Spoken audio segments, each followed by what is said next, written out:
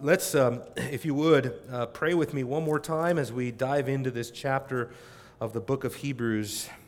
Let's pray together. Father, we come before you now and we thank you again for your mercy and your grace. I'm so honored and I'm so delighted to be able to touch upon such a marvelous chapter of Scripture and to journey through the pages and through the verses and through the passages of this chapter together as a church. And I pray, Father, that you would help us to apprehend what it is that you want us to learn from the examples that are given to us here in Hebrews 11 and how that is to inform and to encourage and to enable and to embolden us to persevere to the end, to be faithful in our walk with you, to be pleasing to you in all respects.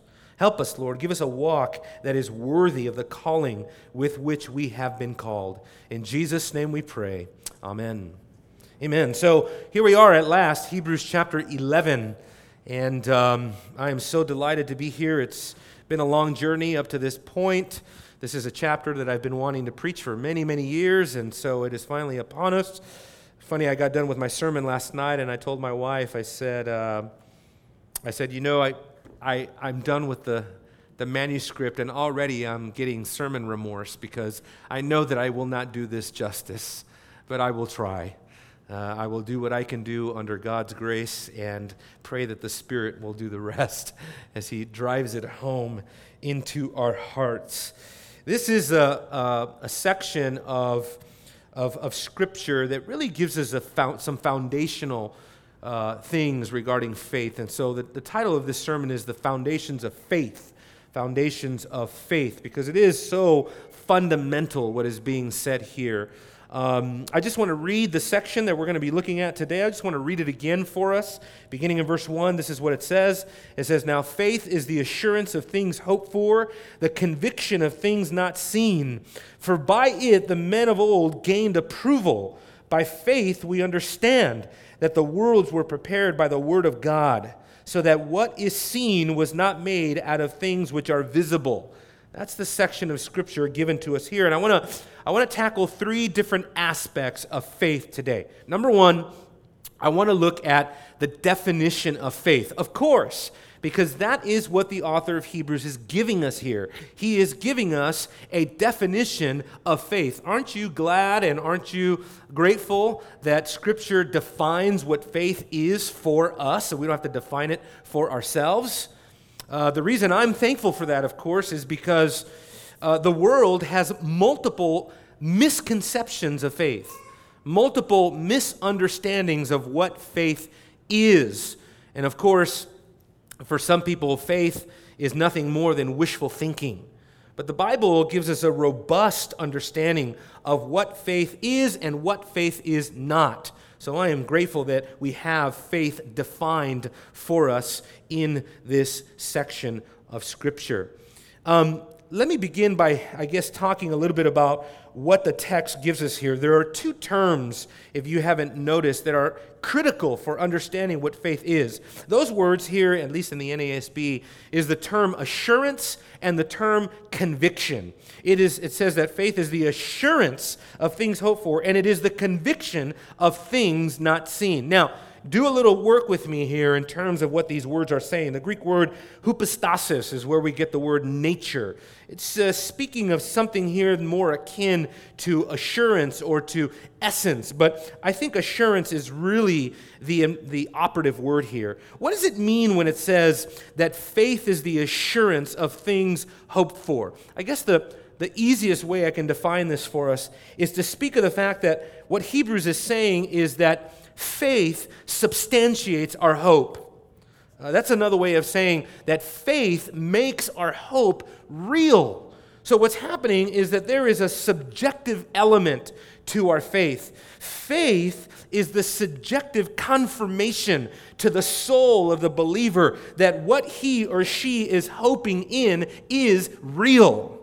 I mean, think about it, because here we're dealing again with things that are not seen, right? That is apparent throughout this passage. It is the conviction of things not seen. Again, we will be told of Noah that Noah had to prepare the ark and to warn people about things not seen. And all throughout this chapter, we are dealing with the things that cannot be seen, tasted, touched, listened to, observed with the physical senses. That's very important for us because what we understand is that Christianity is not, in the final analysis, empiricism. In other words, when Jesus said, "Blessed are you who do not see, yet believe," what he is saying is that you are blessed when your faith does not rest on physical observation. You are blessed when you have a Christianity that is not based upon the limitations of empiricism. Again, what can be detected through the senses? That is not what Christianity is. It's not that it doesn't incorporate sensory experience, sensory data, empirical observation. It certainly does. But Christianity, brothers and sisters, is a supernatural phenomenon. It is not something that can be scientifically explained away. Faith is a spiritual gift.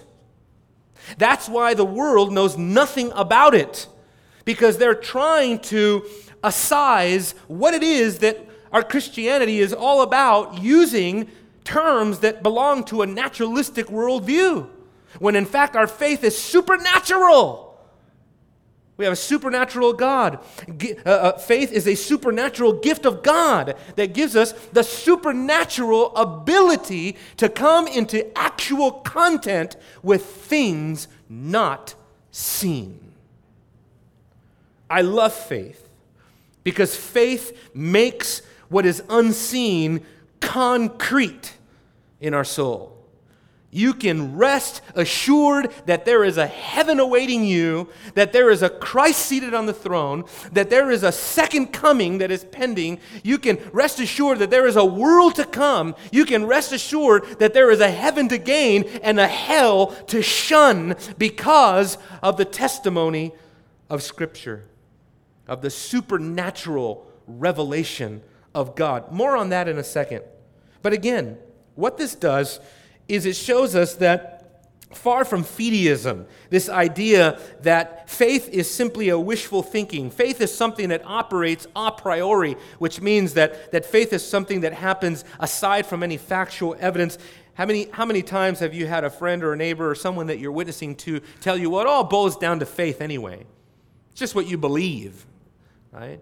Now, of course, I think we have to clarify very quickly here that it's not just that faith is a subjective notion. It is that. But our faith is also rooted and grounded in the objective, right? And that's where Scripture is so important. See, the second term that is given to us here is conviction. The important thing about this term here is that probably not the best translation in English from the Greek, because the word that is used here, eleknos, or elekos, is actually a term that simply speaks of evidence.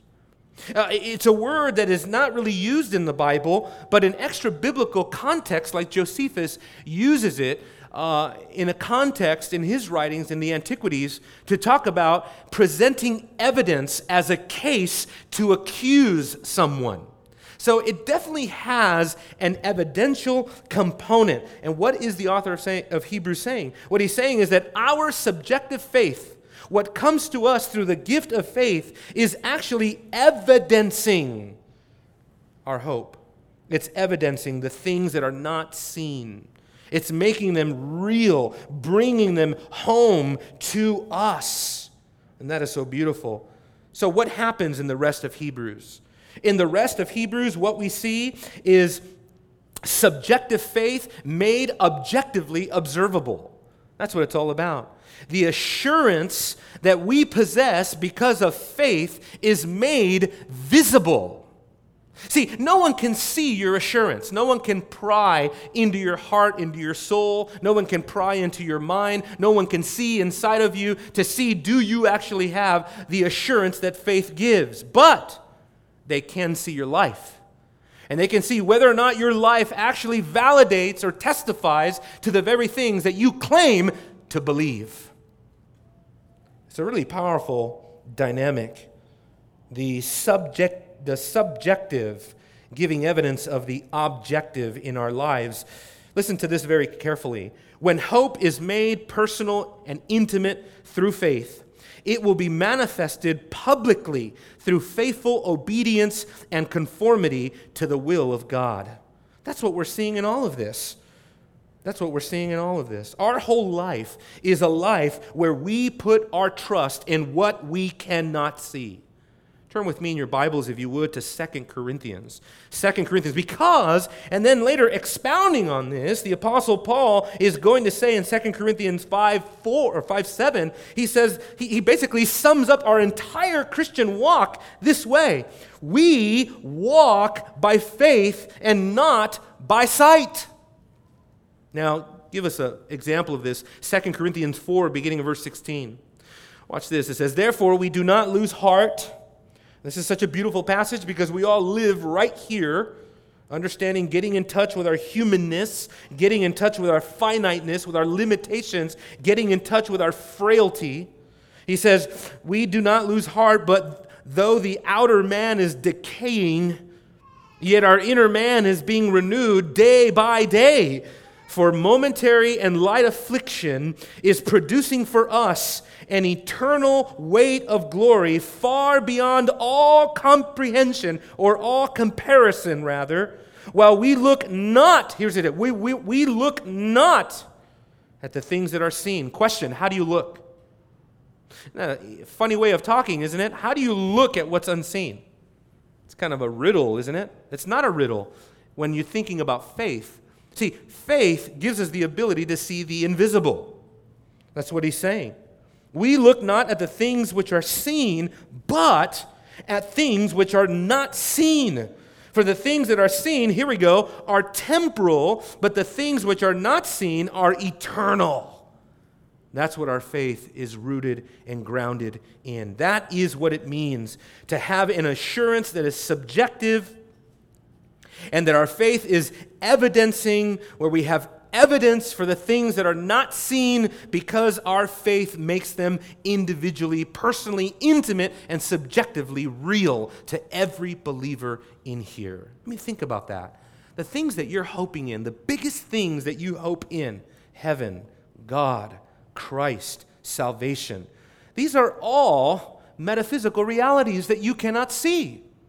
These things are real, but you cannot detect them. You can't take a bottle of heaven to someone when you're witnessing to them. Say, here's a slice of heaven. I know they'd like a slice of heaven. But you cannot take them anything that they could physically see or touch or smell or taste or anything. That's why the gospel is all about faith. What is it that God demands of the world? Well, God demands that you believe. Matter of fact, theologians have pointed this out, that there are three aspects of saving faith, and I've shared this with you on numerous occasions. There is the aspect of saving faith that tells us that we have to believe in the facts of the gospel. That's cognition. There's another aspect that says that we also have to assent to the facts of the gospel. That is conviction. And there is also that aspect of faith that says we also must trust in the gospel, and that is confidence. So we have cognition, conviction, and confidence. That is the three aspects of saving faith, and all of those are part of the genuine believer. But it's not just that we're told here what faith is. It's more than that. It's also the prerequisite, or what Hebrews is giving us here, is a prerequisite of faith. In other words, what we could say, not only faith defined, but faith demanded. Look at verse 2. For by faith, we could say, the men of old gained approval. That's a really interesting thought. That by faith, the men of old gained approval. Now, the word there, the men of old, is a really interesting utilization of the term. It's actually presbyteros, which we get our term elder for, like a pastor is an elder. But here, it means something like the men of old, or the elders, but one translation has the ancients. And that's exactly what it's referring to. It's referring to the ancient people of old, that by faith they had gained approval by God. Now that's an interesting term, approval or gained approval. You know, the actual root meaning of that term is testimony or to testify. It comes from martyreo, which means to bear witness or to testify. But what is it saying? Because it's in the passive, meaning it's in the passive voice, meaning it's not that these people were testifying, but it is that someone was testifying about these people. That's a distinction. The fact that it is in the passive voice means that God is the one who put his stamp of approval upon them. It is a divine passive. And that is what we all want, is it not? If it's not what you want now, it needs to be. It needs to be that your life is to be lived in such a way that you can say, I have gained approval. But we have to be careful there to indicate exactly what it is that he's saying here. He's not saying that works or obedience resulted in justification. That's a common mistake that people make. Same thing with James chapter 2, the classic passage on faith and works. It is not that they were justified by their obedient faith, but it was their works of obedience, but it was that they were justified by faith. The justification of James chapter 2 is much like this passage here. That it was evidencing justification. It's validating justification. And that's why what James says is so relevant to what's being said here. Just like the body without a spirit is an empty shell, so too faith without works, as James tells us, is dead. But these people had genuine faith, and therefore they had genuine works to back it up, and God approved of their lifestyle. God approved of their lifestyle. Now, I want to spend the rest of our time talking about the first demonstration of faith. In one sense, we can say the whole chapter is about demonstrating faith. Let's read verse 3 carefully. It says, by faith we understand that the worlds were prepared by the word of God, so that what is seen was not made out of things which are visible. Now notice the very first instance. This is so important for us. Why does the author begin with a reference to creation? He says, by faith we understand that the worlds were prepared by the word of God. So what's the ultimate object of the faith here? The object is that we believe and trust in the word of God. Think about it. It's a perfect way to begin this chapter, to say that real, genuine faith, evidenced and demonstrated, begins first and foremost with an absolute, total, uncompromising, unflinching commitment to the tenacity of Scripture, to the reliability of the Bible, to the testimony of Scripture. This is very important because, once again, it tells us and it illustrates for us that our worldview is fundamentally supernatural. Why? Because our worldview is based on revelation. It's based on revelation. Based on revelation. Everybody has a competing idea of the origin of the universe. Evolution is the air that people breathe. People take it for granted. You go to a college campus, and time after time, how many students have I talked to? They just assume evolution's true. I mean, of course. They just live under the theology, the doctrine, the philosophy of an anti-supernatural, materialistic worldview known as Darwinian evolution. They just believe that the world evolved somehow long ago, and somebody used to say long ago, when you hear the words long ago, it really means long ago and far away, because here comes the fairy tale. That all of a sudden nothing exploded. Have you read the science books on this? The science books say that at some point in time, very interesting, no explanation of how time got there. Everything in the universe, no explanation of how space got there. Everything, all the material aspects of the universe were gathered into an infinitesimal point no bigger than the period at the end of a sentence, and was spinning at a revolution that would blow your mind. No explanation of how motion or energy got there. And that eventually this little tiny dot, here we go guys, we all came from the dot, exploded. No explanation on who pulled the trigger. And that out of that infinitesimal dot of matter, everything flung into existence by itself. What? Recently, Richard Dawkins was interviewed about his belief that everything came from nothing. You know what he said when the crowd began laughing at him? He said, "Why are you laughing at me? I'm just saying that everything came from nothing." This is what the Bible says in Romans chapter 1 will happen to you precisely.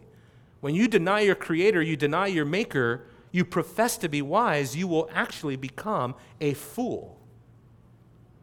A foolish, darkened mind that rejects the testimony of Scripture of the most foundational thing of all, namely how everything came into being. This creation model is something that you need to teach aggressively to your children. It's something that you need to teach aggressively in your family. Because if you remember, even from our studies on biblical theology, when God is redeeming the nation of Israel, He often reminds them that He is their creator. It is such a powerful tool to remind someone, anyone, that the creator of all things is also the only redeemer that they have. He is to be credited with all creation. And only the Bible, exclusively the Bible, gets the creation account correctly, and that is something that we receive on the basis of faith. God confirms it to us subjectively, but it is also grounded in objective truth, namely Scripture. The Bible is perfectly coherent here. Other religions are not. You have systems of Hinduism and Eastern thought that try to tell us that the universe actually exists on the back of a giant tortoise. You have Islam, for example, in 2 different sections of the Quran telling us that the world was created in 6 days, and then another section of the Quran telling us, oh no, actually God took 8 days to create the world. Many innate contradictions in these worldviews. And again, you have the evolutionary model that completely contradicts the biblical model of creation. I tell you what, I am a committed presuppositionalist, and I'm going to tell you why in a second. But that does not mean at all that we should not have a robust biblical understanding of creation and a doctrine of creation. That is important. For example, when you meet a professing Christian that tries to tell you that God used evolution in order to create the world is completely out of step with the Bible on many, many, many accounts. Number one, they deny and they reject the plain teaching of Scripture that God created the world in 6 literal days. Number two, they deny and they reject the order in which God created the world, that life was created first on land and then in the sea. The evolutionist has it completely backwards. They claim all of life on earth emerged out of the sea. That is completely contrary and contradictory to what the Scriptures tell you. The other thing that they get wrong is that evolution assumes that there had been, talk about a pattern of death, there had been eons of death prior to sin entering into the world. See, now you're touching on harmatology, which is the theology of sin. And harmatology is inextricable from soteriology, the doctrine of salvation. Your understanding of how sin came into the world will affect the way that God deals with the sin in the world. If it didn't come in the literal sense in which God says it came in, then maybe God is not dealing with it in the literal sense in which God says He deals with it. Maybe the Bible is, after all, just a book of myths, a collection of sayings. But no, listen to what the author of Hebrews says again By faith, we understand. You see that there? In other words, it is faith informing thought. In other words, the noetic effects of faith is that we are brought into conformity to the thinking of God. Brothers and sisters, unless we begin with the foundation that all of life is based on revelation from God, we are doomed. Christianity is a worldview of revelation. Let me explain it to you this way. Epistemology is the theory of knowledge. How do you know what you know? How do you know that you know anything at all for certain? Without revelation, you do not. But it is based on revelation. Metaphysics is the theory of reality, what is real. Well, how do you know that your metaphysics is actually true? You don't, unless you have revelation. Well, what about ethics? How do you know which ethics is the study of morality? How do you know what is moral and what is not moral unless you have a transcendent, objective, all-authoritative source of revelation? You do not. What about beauty? Which is to say aesthetics, the study of beauty or art. Aesthetics. Why is it wrong to put a crucifix in a bottle of urine and call it art? If you don't have revelation from God, you don't know what beautiful is. I learned this when I was doing missions in Africa. Prepare yourselves. In Africa, I learned very quickly that I was not in Kansas anymore. The nationals from Sudan who were in Uganda, the women, just to give you an example of this, they do most of the work throughout the day. The men sit and drink all day. That's what they do, no lie. The women also walk around with no shirt. They mow their lawn without a shirt. So imagine me, Westerner, walking down a dusty, dirty path. Lady's out there mowing her lawn with a machete, no shirt. Whoa. Look to the other side of the jungle. What is that? Is that relative? Is there anything wrong with that? Is it just a cultural thing? Do you know that the Christian women from Sudan wear shirts?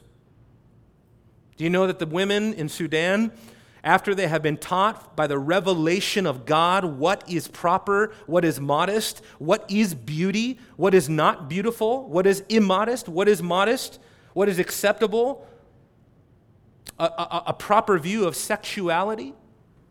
You understand that these women, after they had their mind trained and conformed by revelation, all of a sudden adopted biblical principles of modesty and no longer walk around without a t-shirt? It was amazing. It takes God's word to train us to understand reality, to understand morality, ethics, philosophy, history, politics, everything, sexuality. What is going on in our culture right now is the complete abandonment of revelation being possible. That it is even possible that God can speak. And therefore, as John MacArthur recently pointed out, you go from a sexual revolution to a homosexual revolution to complete moral anarchy. And that's exactly what you see. I just read an article.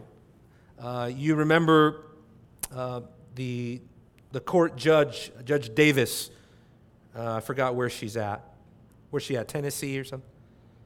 Well, somebody is suing her now for being unwilling to give them a marriage license to an animal. They want to marry a pet. This is where our country's at. We laugh and we scoff and we think it's funny or ludicrous or absurd, but we really have come to these moral parameters where we no longer know what is right and what is wrong. I hate to break it to you, But what is happening today with technology is being used in the most sinister ways you can possibly imagine, all in an attempt to undermine biblical sexuality, biblical anthropology, and ultimately to renounce biblical revelation. Where now they're talking about giving personhood rights to robots because people are starting to marry robots or wanting to marry their robots. I mean, again, the absurdity of it all. But what does the Bible say? God is not mocked. Whatever a man sows, that he will reap. If you want to build a country on generations of immorality, pornography, licentiousness, license, do not be surprised when a gentleman in Florida wants to marry his pornographic computer and files to try to do so. So, when the Bible says that God gave them over to a futile mind, what it means is a mind completely devoid of revelation, a mind that is in total and complete darkness. And by faith, you and I accept that the world was created by the Word of God. Turn with me in your Bibles to Psalm 33. Because he did it, and he did it without our permission, without asking us. He did it by divine fiat, and it was done. Psalm 33, beginning in verse 6. By the word of the Lord, the heavens were made. See that? Now, the only way that we know that by the word of the Lord the heavens were made is by the word of the Lord. This is why I am a committed presuppositionalist when it comes to apologetics. What does presuppositionalism teach? This is the theology of Cornelius Van Til. This was the theology of Greg Bahnsen, of John Frame. This is the theology of many scholars that have come and gone. But what is presuppositionalism talking about? What it says is that without God's revelation, it is impossible to know anything at all for certain. That's the best way you can put it. In other words, predication is not possible apart from God. Predication meaning the ability to speak on anything intelligibly. And as those theologians pointed out, it is not that we're saying the atheist cannot count. 2 plus 2 is 4. Or in our postmodern world, maybe it's 5. I don't know. It is not that atheists can't do mathematics. They certainly can. But the only reason they're able to do mathematics is not because of an atheist worldview. It's because of a supernatural biblical worldview. It's because he's made in the image of God. It's because God created all things according to his word, to reflect his person, his character, his righteousness. Why is man a logical, rational, moral being? Because God is a logical, rational, moral being. By the word of the Lord, the heavens were made, and by the breath of his mouth, all of their host. You see? All the stars, all the planets. We recently went and traveled and saw the planetarium at the Creation Museum and saw the vast expanse of the universe. It is so mind-blowing. It is so mind-boggling. It is so beyond anything your mind can grasp or fathom. I just read an article recently. They just discovered, listen folks, they didn't just discover another planet. They just recently discovered millions of other galaxies that contain millions upon millions of stars. And you have a choice to make. Did that happen from nothing? Or did it happen because God breathed it out of his mouth? Because by the word of God, the heavens were thrown out and spread out like a garment. And he holds the entire universe in the palm of his hand, which is to say, if you think the universe is infinite, you should contemplate God. You should try, if you can't fathom the vastness of the universe, you should try to fathom God.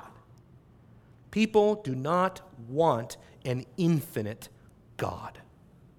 They want a manageable God. They want a compartmentalized God. They want a God that fits their lifestyle. They want a keychain God that's just going to tag along for the ride. But they don't want an infinite, almighty, all-sovereign, all-powerful, all-holy, all-just God. He gathers the waters of the sea together as a heap. He lays up the deeps of the storehouses. Let all the earth fear the Lord. How do you not fear a being who has the power to do this? Let all the inhabitants of the world stand in awe of him. That's right. That's the proper response to an infinite, omnipotent, omniscient God. Jaw dropped. It says, the inhabitants of the world stand in awe of him. For he spoke and it was done. You see that there? It's exactly what Hebrews is saying. He spoke and it was done. Let there be light, and there was light. For he spoke and it was done. He commanded and it stood fast. The Lord nullifies the counsel of the nations. He frustrates the plans of the peoples. The counsel of the Lord stands forever. The plans of his heart from generation to generation. Blessed is the nation whose God is the Lord,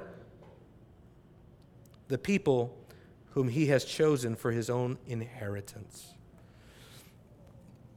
Faith helps us to believe in what we cannot see. And our faith is built upon the simple testimony, clear testimony of Scripture.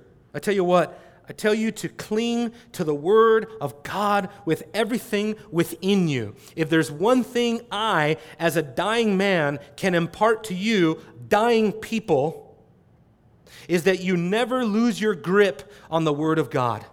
Do not get sidetracked. Do not get distracted by those that would wish to dilute the foundation of Christianity. It is built on revelation and nothing else. It is supernatural in every way. And let the world say what they want, and let the world mock and scoff. Oh, you believe in that? Noah and the animals, that whole little thing. You believe in Adam and Eve, and oh yeah, sure, yeah, they were there in the garden wearing fig leaves. Yeah, that's right. And how do you account for morality? How do you account for logic? How do you account for reason? How do you account for mathematics? How do you account for aesthetics? How do you account for metaphysics without that? The point is they can't. And therefore our hope is made sure. Look at Romans chapter 8, verse 24. I could just read it to you, but Romans 8:24 speaks to the very exact dynamic of faith in Hebrews. In hope we have been saved, but hope that is seen is not hope.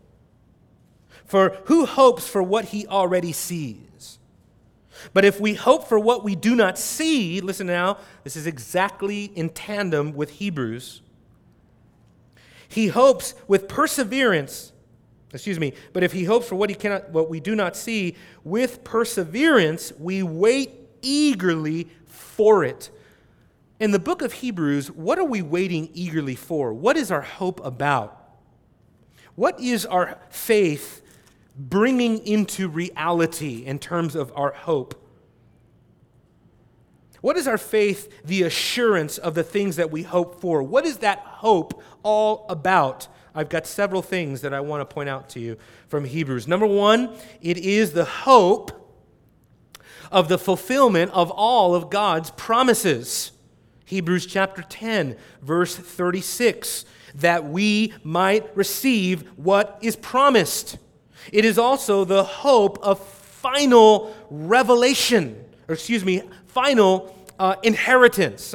Final inheritance. Look at Hebrews chapter 9, verse 15. This is what faith is making real to us.